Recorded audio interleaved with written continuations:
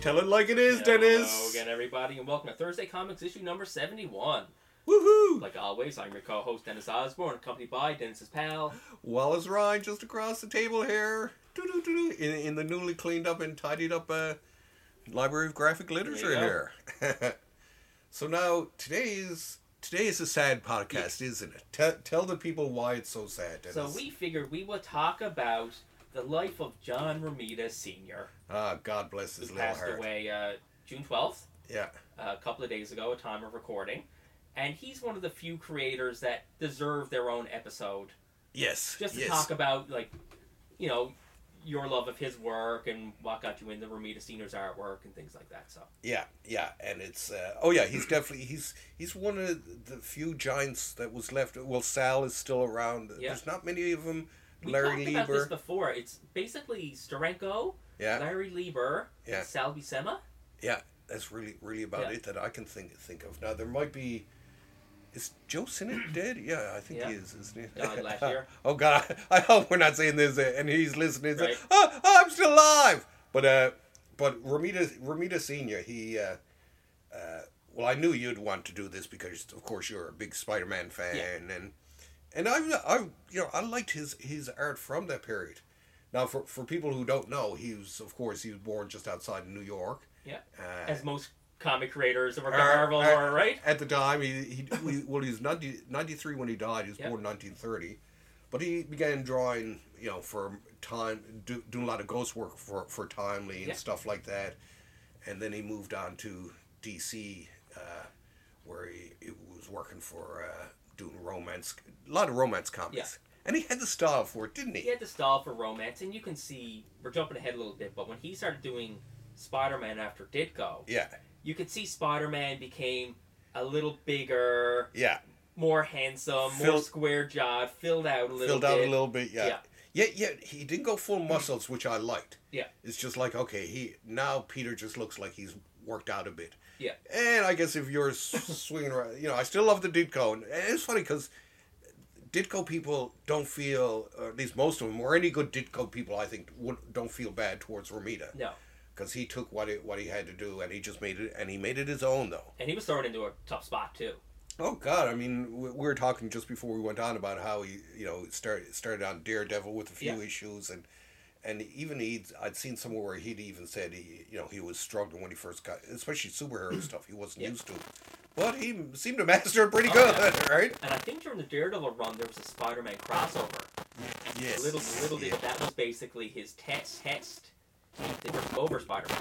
Yeah, and he was perfect for it because it was, to me at the time, it was a radical and novel departure. I'm glad that they get like a clone or someone. It's just like, okay, we're not this guy, and he drew a beautiful Santa. They even though there was Ditko stuff used in the cartoon, there's a lot of Romita stuff in that, especially that full straight on as he's coming towards you, right? It was, I love Ditko Spider-Man and everything. It is because that was almost incredible.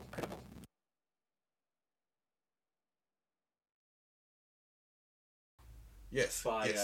By that I mean Ditko's work wouldn't really translate well to T-shirts and kid shoes and sticker books and things like that. No, although his T-shirt. Yes. That one wasn't bad, but I can see T-shirts and everything like that. But Romita, is definitely more polished. Like a mass market, he was more polished, more smoother. Yeah. So it was that aspect, and I think when he took over, Spider-Man bypassed Fantastic Four as a leading Marvel title. Yeah, it did. It start. It became. It said it rose from the second best to first best, right? Yeah. But I think too was that the style. His style was just so polished and. And it belongs up there with Kirby and Sinnott. To me, it was just like the boys were all three of them were kicking ass artistically, right? Yeah.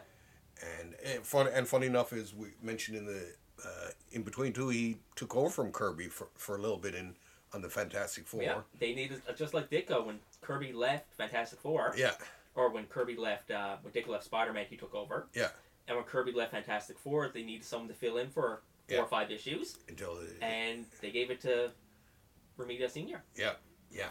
And, but yeah, to me, I'll always, that's what I loved about him, was just that beautiful style, right? But, it was, I mean, and the covers too. That's the other gorgeous thing, right? Covers. I mean, you look at, going back to the Spider-Man stuff, the issue number 50. Yeah. Famous one. I think he created like the Rhino and like the Shocker and things like that. I think Tablet of Time story arc, which I loved. Yeah. He did things like that. Who was it that John Jr. Was it the Melter, or who was it he as a kid? Was it the Shocker? He did invent maybe one of those, yeah. Yeah, or like Paste Pot Pete or something like that. No, I think it was there was one hero. I think it was for the Prowler. Maybe the Prowler. God, let me think. Oh yes, you're right. The Prowler. I just pulled it up there. Yeah. I thought that it was. That it was the Shocker for some reason, but the Prowler, yes, okay, definitely the Prowler. The now, of course, he after, I mean, like I say, the covers for Spider-Man. That's another thing that made me fall in love with the big guy. Yeah. The covers, like, my favorite has to be the Mysterio in the circus. The circus of the with the giant hands. What, I mean, there's your drama right then and there. But I mean, there were so many other ones that were absolutely gorgeous. It's to me, he was top notch. And of course, he inked one of my other favorite covers, actually, a Captain America one. The reemergence of Jack Kirby with the Mad Bomb story. Yeah. The very first one of that. That's a classic Captain America pose. I mean, it has all the dynamic energy of Kirby, but it was nicely smoothed out by Romita. Like some people, I'd seen some people like complain about it. It was just like, geez, it's a bloody freaking perfect fucking cover. Don't go saying anything about our man John and Jack there. Right? Because Jack, not gonna say needed, but needed the polish of Joe Sinnott. Fantastic Four. Oh yeah, it worked perfectly. It just worked, right? Yeah. And it's just the same thing when Romita took over. He had that polish and kind of. Yeah, who I did like inking Kirby though on Captain America was the time that Windsor Smith. Oh yeah. Who apparently just survived a stroke this week, so we'll send out some love to him too. By the way, because we're both huge fans, and get well soon, there, Barry. We loved you. Right. Anyway, back to our John Romita loving. This is why we're here. Right? I was reading some of the posts about him, and Todd McFarlane was raving about him because he was art director going into the 80s. Yes. And I think he was saying how 73 he took over as art director, I think it was. He was doing some work, McFarlane was, and brought it in, and Romita said he gave him 6 pointers. And those 6 pointers he still implements today, and made him the superstar artist that he is. Yeah.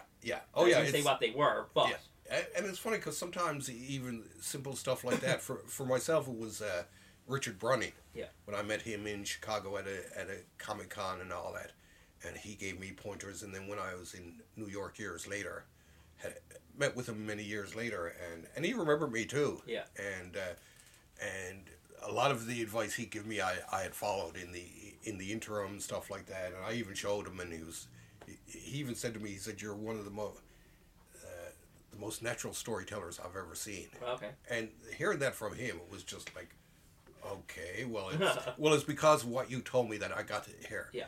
And I've heard that too a lot about Romita, is that he gave people the right advice. Yeah. Right? It wasn't critiquing, it was advice. Yeah. Which is a big difference. Well, but critiquing can be a good thing too if it's done properly. Like, I listened to Adams give a few critiques to people, and people, he's very brutal. It's just like, no, he's been very honest with you. Yeah.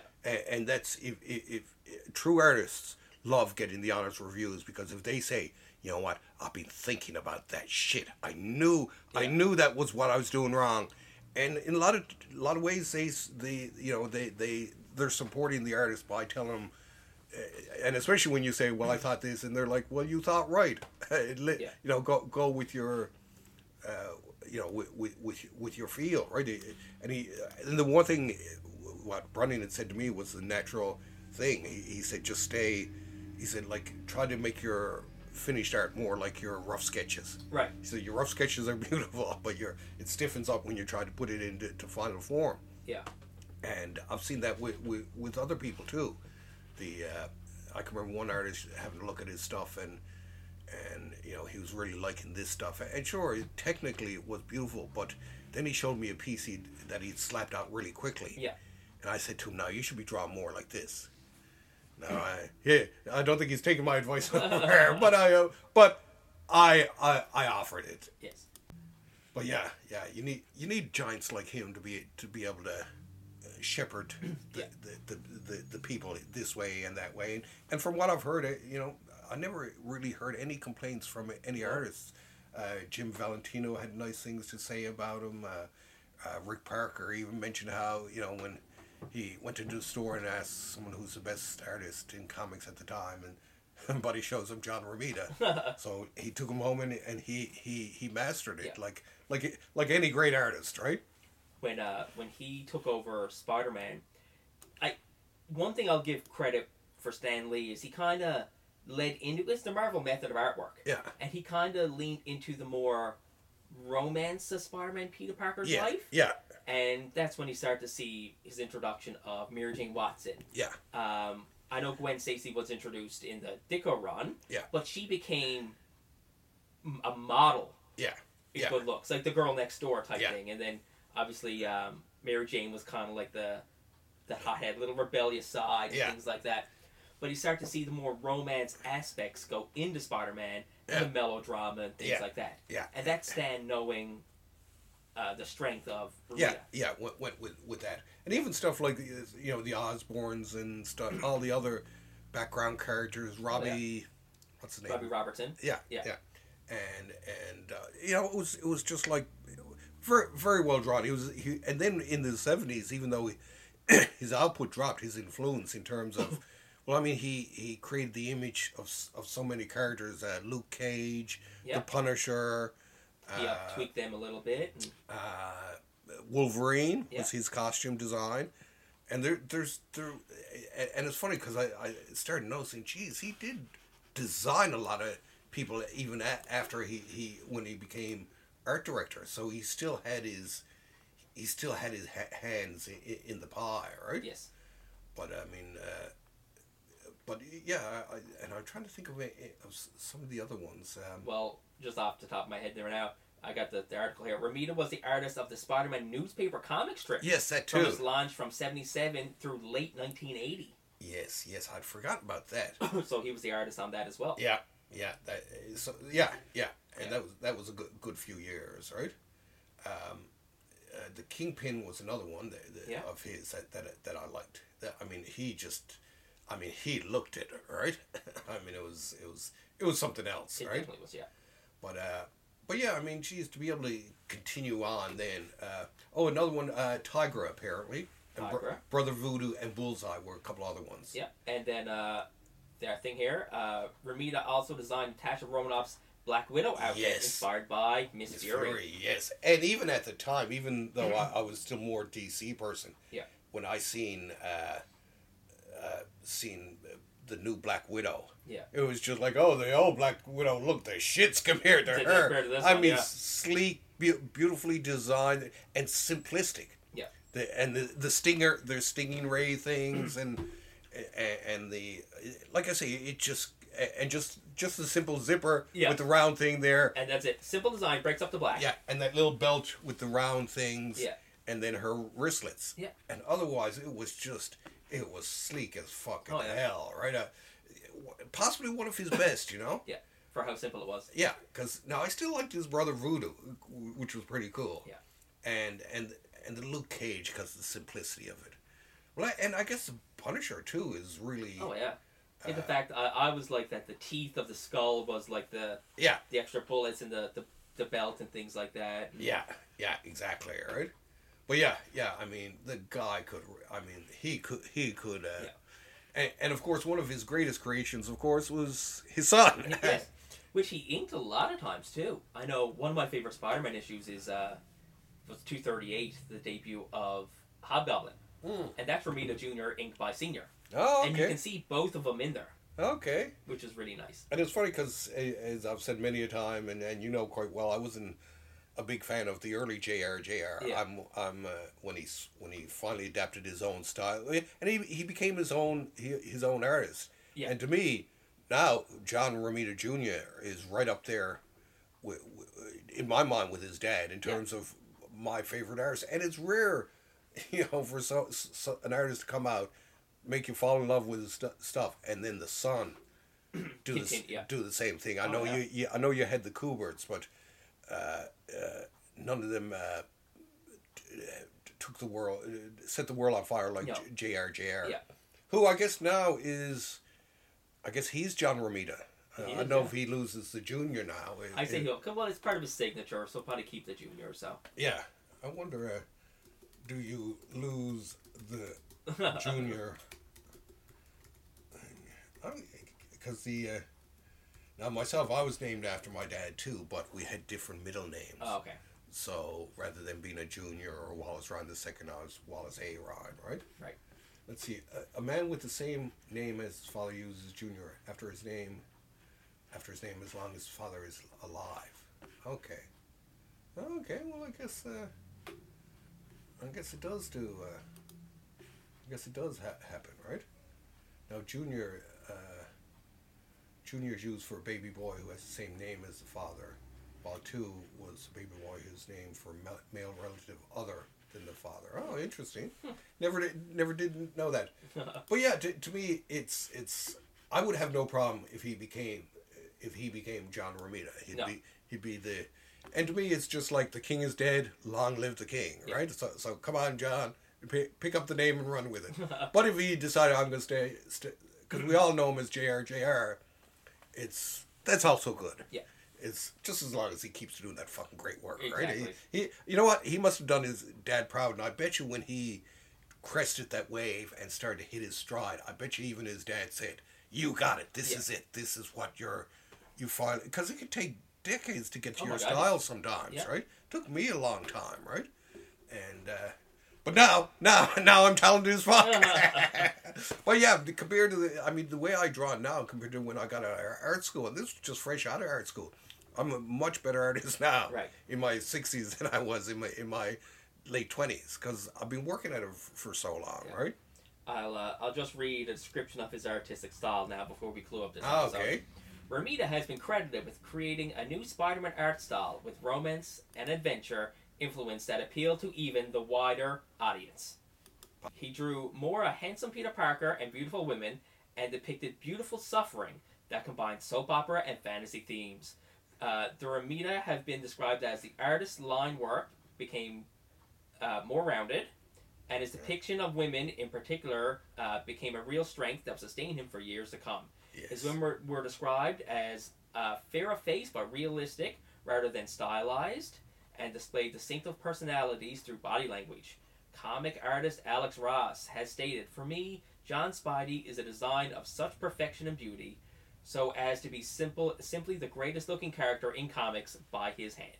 Yeah, and that's why true Spider-Man fans had no problem with Romita. Yeah. It was just like, wow, what a fucking job you did, man. He brought it to life. He brought the Romita magic to the game, and it showed. And so I guess we'll send out our condolences to John Jr. and his brother Victor, I think is his name, and the whole Romita clan on the passing of the giant. Yeah. And like you said, there's not a lot of Silver Age artists left from the Marvel days. So, but it must be heartwarming for the family because the amount of loving I've seen pouring out online is just like.